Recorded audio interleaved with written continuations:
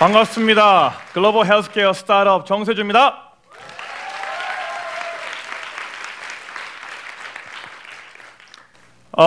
저는 25살 때 대학교를 중퇴했습니다.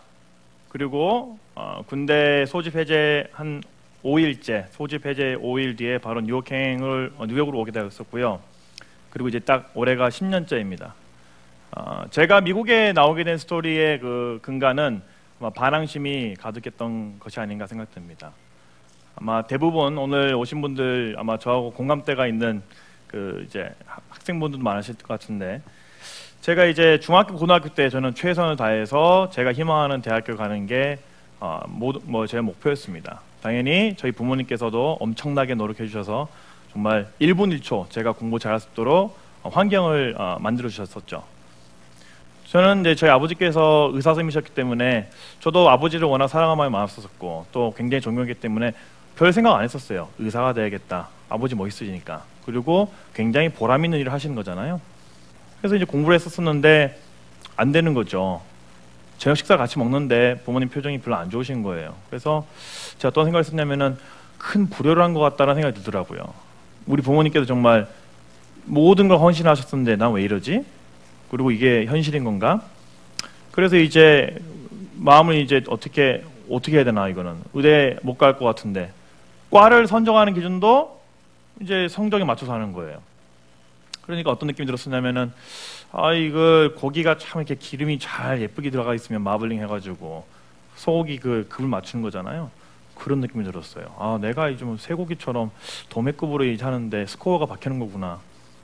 그러면 이 학교로 가가지고 또 어떻게 되는 거지 생각하고 있었는데 시간이 금방 가더라고요. 방황이 굉장히 심하던 차에 제가 이제 제 인생을 바꾸게 되는 사건이 생겼죠. 저희 아버지께서 암 전문으로 지금 계속 굉장히 유명하셨던 분인데 암이 걸리셨어요. 폐암이 걸리셔서 제가 21살 때 돌아가셨어요. 그래서 이제 전라도에 어머니 전화를 받고 나서 바로 가서 이제 남은 9개월 동안 집중해서 아버지랑 시간을 보내면서 한 남자, 제가 봤을 때는 지금도 가장 위대하시고 큰 분이시죠. 그분의 이제 인생이 정말 성공가들 갔다가 저희 아버지가 이제 52에 돌아갔으니까 굉장히 젊게 가신 거죠. 그래서 이제 건강한 사람이 무너지고 육체적으로 이제 무너지면서 숨을 맺는 순간까지 같이 하게 됐었는데, 그러면서 삶에 대해서 생각이 됐어요. 그 젊은 제가 21살이었으니까 21살 때 삶이 뭘까? 왜 태어났을까? 이런 질문 있잖아요. 감히 하면 안 되는 질문들 하게 됐어요. 그런데 거꾸로 제가 갖고 있던 그 여러 가지 방황하게 되는 거 있잖아요. 그 방황하고 있던 이런 여러 가지 그 질문들이 오히려 선명하게 이제 부각이 되면서 마음의 결정을 낼 수 있는 계기가 되게 됐어요. 왜 그랬냐면 첫 번째는 한 아버지의 죽음을 통해서 삶이 무엇인가에 대해서 그만큼 진지하게 고민한 적이 없었는데 고민을 하게 됐던 거. 그래서 삶과 죽음을 생각을 진지하게 했던 거. 두 번째는 아버지께서 저를 이렇게 많이 사랑하고 돌아가셨는데 제가 잘 되기를 얼마나 바라시겠어요. 세상에 있는 뭐 들풀도 다 생명이 있어가지고 태어난 이유가 있을 텐데 한번 저는 태어난 이유가 있지 않을까 생각했었어요. 저는 궁금했어요. 그리고 아버지한테 뭔가를 보여주고 싶었는데 어떻게 될까? 그래서 세 번째 제가 가지게 된 생각이 내 재주를 좀 이번에는 내가 발견해야겠다 생각했었어요. 이러한 이유 때문에 제 방황은 이제 어느 정도 이제 분명하게 이제 정리가 되면서 미국으로 나가겠다 생각을 했었어요. 뉴욕으로 오게 됐습니다. 그래서 군대가 소집 해제를 마치고 5일째 편도 비행기로 전 뉴욕을 오게 됐습니다. 10년 전이에요. 올해가 10년이 됐는데 와가지고 이제 막 영어를 배워야 되고 그 다음에 이제 그 미국 문화에 대해서도 공부를 좀 해야 되는데 기회를 많이 주지 않더라고요. 왜냐하면 워낙 말씀도 빨리 하시고 제가 말하는 기회도 없는 거고. 그래서 매 순간이 정말 영어 듣기 평가하는 그런 느낌. 그러니까 스트레스 레벨이 항상 아침 있다 오후에 되면 머리가 깨질 것 같은 거죠. 왜냐하면 모든 순간을 영어 듣기 평가하고 있으니까요. 뭐 오죽했었으면 제가 월마트에서 계산 뛰는 아가씨가 저한테도 막 계산을 안 하겠다고 하는 거, 귀찮으니까 설명하는 거 자체가. 그리고 뭐 고등학교 학생들이 정말 거짓말처럼 저는 물풍선을 맞았었어요. 동네에서. 그래서 왜 맞은지도 모르겠어요. 왜냐면은 뭐라고 말하면서 물풍선 맞았는데 참 병신처럼 저는 땡큐 그랬어요. 저를 이제 뭐 이렇게 놀아준다고 생각했는데 나중에 보니까 물풍선을 막 때리고 하더라고요. 그래서 막 참 별일이 다 했다 생각했었는데, 그래서 제가 가져갔던 방법은 이렇게 마음을 먹었죠. 아무리 상대방이 기분 나쁘게 날 쳐다봐도 난 무조건 정말 원하게 웃는 거예요. 예, 원하게 웃고 그 다음에 대화에 참여를 할 수 있게끔 하는 분위기를 만들려고 노력을 많이 했었어요. 처음에는 말이 잘 안 되잖아요. 그래서 이제 듣는 거라도 연습해야 되니까. 그런데 제가 이제 호응을 해줘야지 그 사람도 저하고 얘기하는데 초대를 하지 않겠습니까? 그래서 처음에는 뭐 여러분도 다 아시다시피 많이 웃고요. 그 다음에 눈 절대 시선 처리하면서 네 어머님 좋아요. 그리고 뭐 아시다시피 그 진짜 모르겠어요. 저는 엄청나게 잘 된 스킬인데요. 그다음에 추임새를 아주 많이 연구를 했어요. 그래서 말을 잘 못 알아먹어도 중간에 that's right, yeah, is that right? yes. 이거 많이 했어요. 아주 정확하게. 그리고 중간에 조금 이 사람이 저를 싫어한 것 같으면은 that's correct, precisely, that's right 이거 해주고. 그러면 사람들이 이제 막 얘기를 들어주고 제가 이렇게 추임새 막 넣어주니까 얘기가 되는 거예요, 진짜로. 그러다 보니까 제가 이 커뮤니티에서 세준은 정말 엑셀런트한 커뮤니케이터에 정말 마음이 좋은 역시 오리엔탈 하다 보니까 막 사람이 얘기를 잘 들어주고 내 마음을 이해해. 그래가지고 제가 초대받는 게 굉장히 많아졌어요. 웃기죠? 프린스턴 대학교에 있는 굉장히 저명한 심리학자 그 교수님이 하신 말씀이 심리학의 기초는 들어주기다. 그래서 침팬지한테도 뭐 할 수 있는 일이다 했는데 모르겠어요. 제가 원래 한국에서 말이 많았는데 미국 오다 보니까 경청의 대가가 됐습니다. For real 이렇게 시작을 했었는데 그렇게 하다 보니까 이제 좀 친숙해졌어요. 우리 소위 말하는 코쟁이 이제 뭐 미국에 있는 사람들하고 막 얘기하는 게 친숙해졌어요. 울렁증을 조금 이겨내다 보니까 이제 뭔가를 해야 되는데 제가 이제 미국에 나왔었을 때는 아까쯤에 엄청나게 치열한 고민을 하고 미국에서 새로운 길을 찾기 위해서 나온 거잖아요. 그래서 저는 도전을 할 수 있는 의지가 굉장히 많았었습니다. 고민을 했어요. 내가 이렇게 좋은 에너지 가지고 무엇을 해야 될까? 창업을 해야겠다, 사업을 해야겠다 생각을 했었어요. 그리고 저는 이제 의대를 가지 못했기 때문에 뭐 의사 선생님으로서 제가 많은 분들의 보건복지를 도와줄 수는 없겠지만은 기술을 해서 테크놀로지를 활용해가지고 보건복지에 활용할 수 있는 파퓰레이션 헬스라고 합니다. 많은 사람도 어떻게 하면은 도움을 줄 수 있을까라는 막연한 추상적인 생각을 했지만은 거기에 대한 그 생각에 대한 믿음이라든지 신념은 굉장히 울림이 강했었어요. 저는. 왜냐하면 제가 저희 아버지의 모습을 많이 봤기 때문에. 저희 아버지께서는 점심도 걸으시면서 이 진료를 하셨거든요. 아픈 사람들이 기다리고 있으니까. 그래도 항상 아쉬워하셨어요. 이렇게 많은 사람 아픈데 나는 맨날 아픈 사람만 치료하고 있고 이분들은 어떻게 하다 왜 예방을 못했을까? 여러 가지 생각을 많이 하게 됐어요. 그래, 헬스케어를 해야겠다, 사업을 해야겠다 마음을 먹고 시작을 했습니다. 그런데 지금 아까쯤 제가 말씀드렸던 영어 방법 있잖아요. yes, that's correct. 이거 가지고 사업 안 되는 거죠. 왜냐면은 사업을 하려고 하니까 돈이 필요한 거예요. 종잣돈. 그래서 뭐 시드 펀드라고 하지 않습니까? 돈이 필요한데 돈을 받으려고 하다 보니까 뭐 벤처 캐피탈리스트 같은 뭐 전문 투자 기관을 만나서 얘기를 해야 되는데 투자자 미팅 자체가 안 되는 거예요. 저같이 아직 그 근거가 없고 출신이 아예 없는 거잖아요. 그래서 굉장히 오랜 시간을 연습을 했었어요. 그래서 막 계속 이제 어떻게 물어 그리고 정말 간곡하게 부탁해서 귀한 사람, 부자들 소개받아서 저희 막 사업을 설명을 제가 좀 말도 안 되는 콩글리시로 정말 열심히 힘을 내서 했지만은 잘 안 되는 거예요. 그리고 막 사업 설명을 하는데 이 표정이 정말 한 2분 만에 안 바뀌는 거죠. 이게 어떻게 하면은 이 사람이 이미 나 이상 생각하고 있는 걸 날 알겠고 이 사람으로 빨리 이 미팅을 끝내고 싶어 하는 거고 굉장히 그러니까 창피한 거예요. 창피하고 막 쥐구멍에 숨고 싶고 나는 정말 원대한 꿈을 가지고 미국 나왔는데 뭐 하는 거지? 그러니까 자기감 들고 그러니까 여러 가지 이제 이모션 롤러코스터라고 하죠. 감정의 기복이 정말 그 한 5분 사이에 한 모르겠어요. 화성 갔다가 막 난리가 나는 거예요. 막 난 죽고 싶고 막 힘들었었어요. 그래서 고민을 많이 하고 영어가 문제구나 생각했어요. 영어를 잘해야겠다. 어떻게 하면 잘할까? 그러던 찰나에 미국이 아니라 글로벌하게 크게 성공한 기술 회사들의 CEO 창업자들의 이런 강연을 보게 되거나 아니면은 이제 컨퍼런스 가서 그분들이 발표한 걸 보게 됐었어요. 보니까 생각보다 영어가 굉장히 안 좋아요. 거의 제가 봤을 때는 제가 비교해도 나도 저 정도는 내가 목표로 가지고 할 수 있겠다. 워낙 그러니까 굉장히 쉽게 발음도 하는 거예요. 천천히 해서 그러면 이 사람은 도대체 어떻게 성공을 했었을까? 그래서 제가 깨달은 거는 이 사람들이 갖고 있는 해안인 거예요. 해안. 이 사람들이 갖고 있는 해안. 어떻게 하면은 이 인더스트리 산업계에서 뭐 우리가 어떤 솔루션 통해서 크게 성공할 수 있다. 이런 얘기를 하는 거기 때문에 청중 입장에서는 상관이 없는 거죠. 그래서 제가 목표를 바꿨어요. 제가 목표를 바꾼 방향은 이 헬스케어 인더스트리 산업계에서는 최고의 해안을 갖고 있는 사람이 돼보자 생각을 했어요. 그리고 그렇게 목표를 바꾸면서 물론 영어 공부도 열심히 했습니다만은 목표 자체를 제가 아주 네이티브하게 편하게 가는 게 중요한 게 아니라 해안이 좋고 치열하게 고민해서 누구보다 이쪽에서 똑똑하게 말할 수 있는 사람이 돼야겠다 생각을 바꿨더니 마음의 부담이 좀 덜 하더라고요. 그렇게 해서 다시 도전했어요. 그리고 2년 반 동안 투자 한 번도 못 받았지만 2년 반 동안 제가 발표할 때 녹음을 했어요.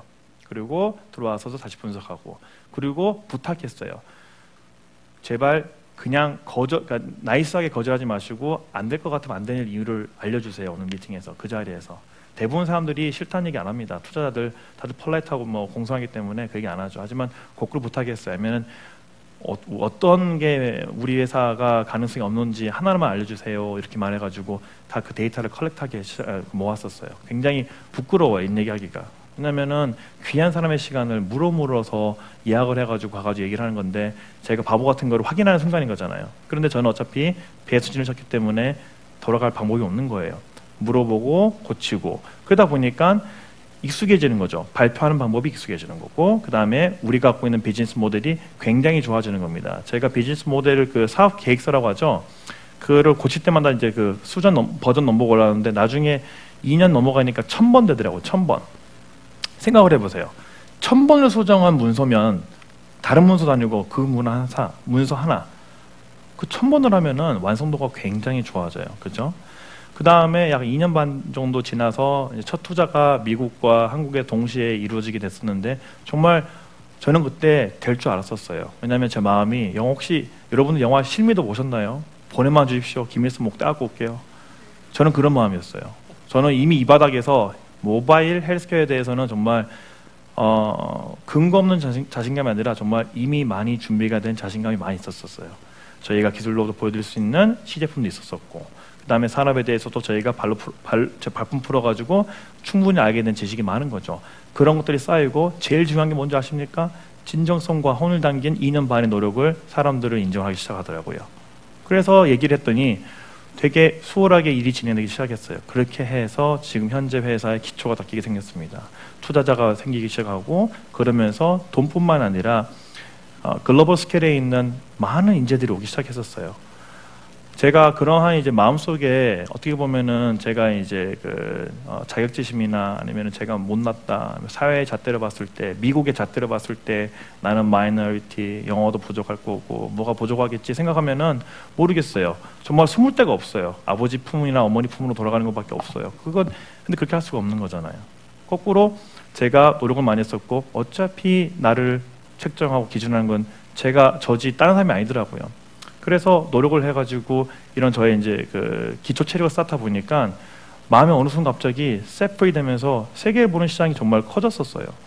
그런 자신감이 딱 생기니까 외국인을 만나가지고도 외국인들하고 대화를 할 때 제가 저의 메시지와 신념과 비전이 감화되는 게 제가 그 순간에 보이더라고요. 그렇게 하면서 투자자는 오히려 쉬웠죠.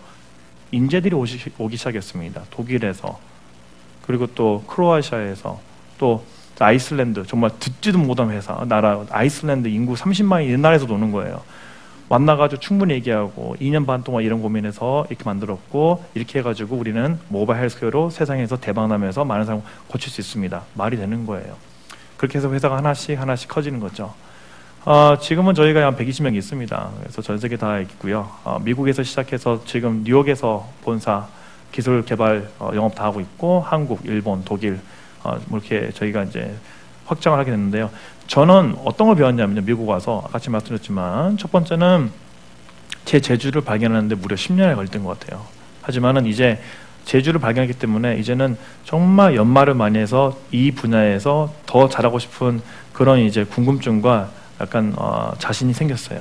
두 번째는 세계 시장을 타겟으로 하는 비즈니스에 대해서 제가 만약에 목표가 영어를 엄청나게 제가 부러워하는 여기 있는 이 자국민들, 네이티브 스피커처럼 하려고 했었으면은 아마 그거는 어느 정도는 영어는 늘었겠지만 오히려 그 중압감 때문에 제가 원래 잘하는 재주를 발현하지 못했을 거예요. 그게 아니라 저는 헬스케어, 모바일 헬스케어에서 전문가가 됐어요. 지금 하기 때문에 그렇게 인정받는 거고 그래서 지금 3개 대륙에서 저희가 일을 하고 있는 겁니다. 그래서 저는 쓸데없는 경쟁자나 제 마음속에 몬스터가 있는 게 아니에요. 저는 이 문제 어떻게 하면은 사람들이 아파서 가는 헬스케어가 아니라 실제로 헬스케어, 건강을 케어할 수 있는 기술을 만들 수 있을까? 어떻게 서비스 만들까? 이 고민만 하는 거예요, 저는. 그러니까 집중력이 좋아지는 거고, 그리고 대화를 해가지고 실력을 보여주기 때문에 이제는 그 보드 리스트가 됐어요. 미국, 남아메리카 뭐 it doesn't matter. 서비스 필요한 데 가는 거죠. 그리고 갔더니 반응이 있고 가서 서비스 론칭했더니 잘 돼요. 그러니까 집중력이 더 좋아지는 거죠. 사업에 가속도가 붙는 거고, 그리고 이러한 미션에 대해서 울림이 강하기 때문에 이걸 믿는 사람들이 계속해서 우리 회사를 찾아오게 되는 거죠. 투자자가 찾아오는 거죠. 사업 파트너가 오는 거고, 병원에서 오는 거예요. 우리는 맨날 아픈 사람 보는데 어떻게 하면은 우리가 보건복지에 기여할 수 있을까요? 저희랑 같이 일을 합시다. 국가에서 찾아오는 거죠. 국가에서도 어떻게 하면 국민들이 건강해졌을까요? 저희랑 같이 일합시다. 우리는 이거 맨날 이것만 고민하는 회사들이니, 우리는 이것만 고민하는 인재들이 모인 곳이기 때문에. 이렇게 하면서 저는 이제 저의 신념에 맞춰서 계속해서 저는 제 재주를 발견했기 때문에 이제는 연마해서 더 나아가는 그런 단계에 있습니다. 여기까지가 이제 미국 와서 제가 느꼈던 점을 여러분과 함께 하는 거고요. 사업을 하면서 굉장히 외로울 때가 많습니다. 출장 다니면서, 그리고 또 우리 이제 회사가 커지면서 더 큰 이제 문제들이 있고 할 때가 많은데, 그럴 때마다 굉장히 아버지가 보고 싶어요. 보고 싶고, 아버지가, 저는 이제 또 저희 아들이 둘이 있는 아빠가 됐습니다. 그러다 보니까 우리 아빠는 어땠을까? 우리 아버지는 의료인으로서, 저도 헬스케어에 있잖아요. 저희가 지금 타겟하는 서비스가 당뇨입니다. 고혈압이에요. 신부전증이고, 다 의사들이 활동하는 이런 거 저희가 같이 도와서 일을 하고 있는데 어떤 말씀을 주셨을까 참 궁금해요. 그래서 궁금하고 좀 어떻게 마음이 아픈 거를 느낄 때마다 그렇게 저는 생각을 합니다. 제가 아버지를 사랑하는 만큼 주신 재주를 더 발견을 잘해서 연마를 해서 정점에 갈 수 있도록 노력해야겠다, 그 생각만 가지고 있어요. 저는 반항심에 의해서 미국에 나왔습니다. 이제 10년 차가 됐고요. 그때 소고기 도매급으로 막 이렇게 처분당하는 느낌 이제는 없고요. 하지만 이제는 제가 제 꿈에 도전할 수 있는 기회를 받은 것에 대해서 되게 감사하게 생각하고 있고, 같이 뛰는 10개국에서 온 우리 인재들과 함께 하는 것에 대해서 굉장한 자부심과 그 다음에 보람을 느끼고 있습니다. 제가 대학교는 제가 만든 시스템이 아니었기 때문에 거기서는 중퇴를 할 수밖에 없었지만, 이번 도전은 제가 선택한 거고, 이 여정에서 제가 느끼는 고통, 어떻게 보면 다 가르침을 위한 과정이라 생각하고 있습니다. 해서 이번 도전에서 중퇴는 없습니다. 감사합니다.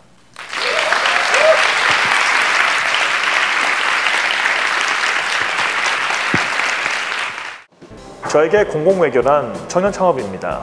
그 이유는 우산 서비스를 만들어서 많은 사람들에게 혜택을 주게 된다면 사용자들은 그 서비스를 기획하고 구현한 팀이 누구인지를 궁금할 것입니다.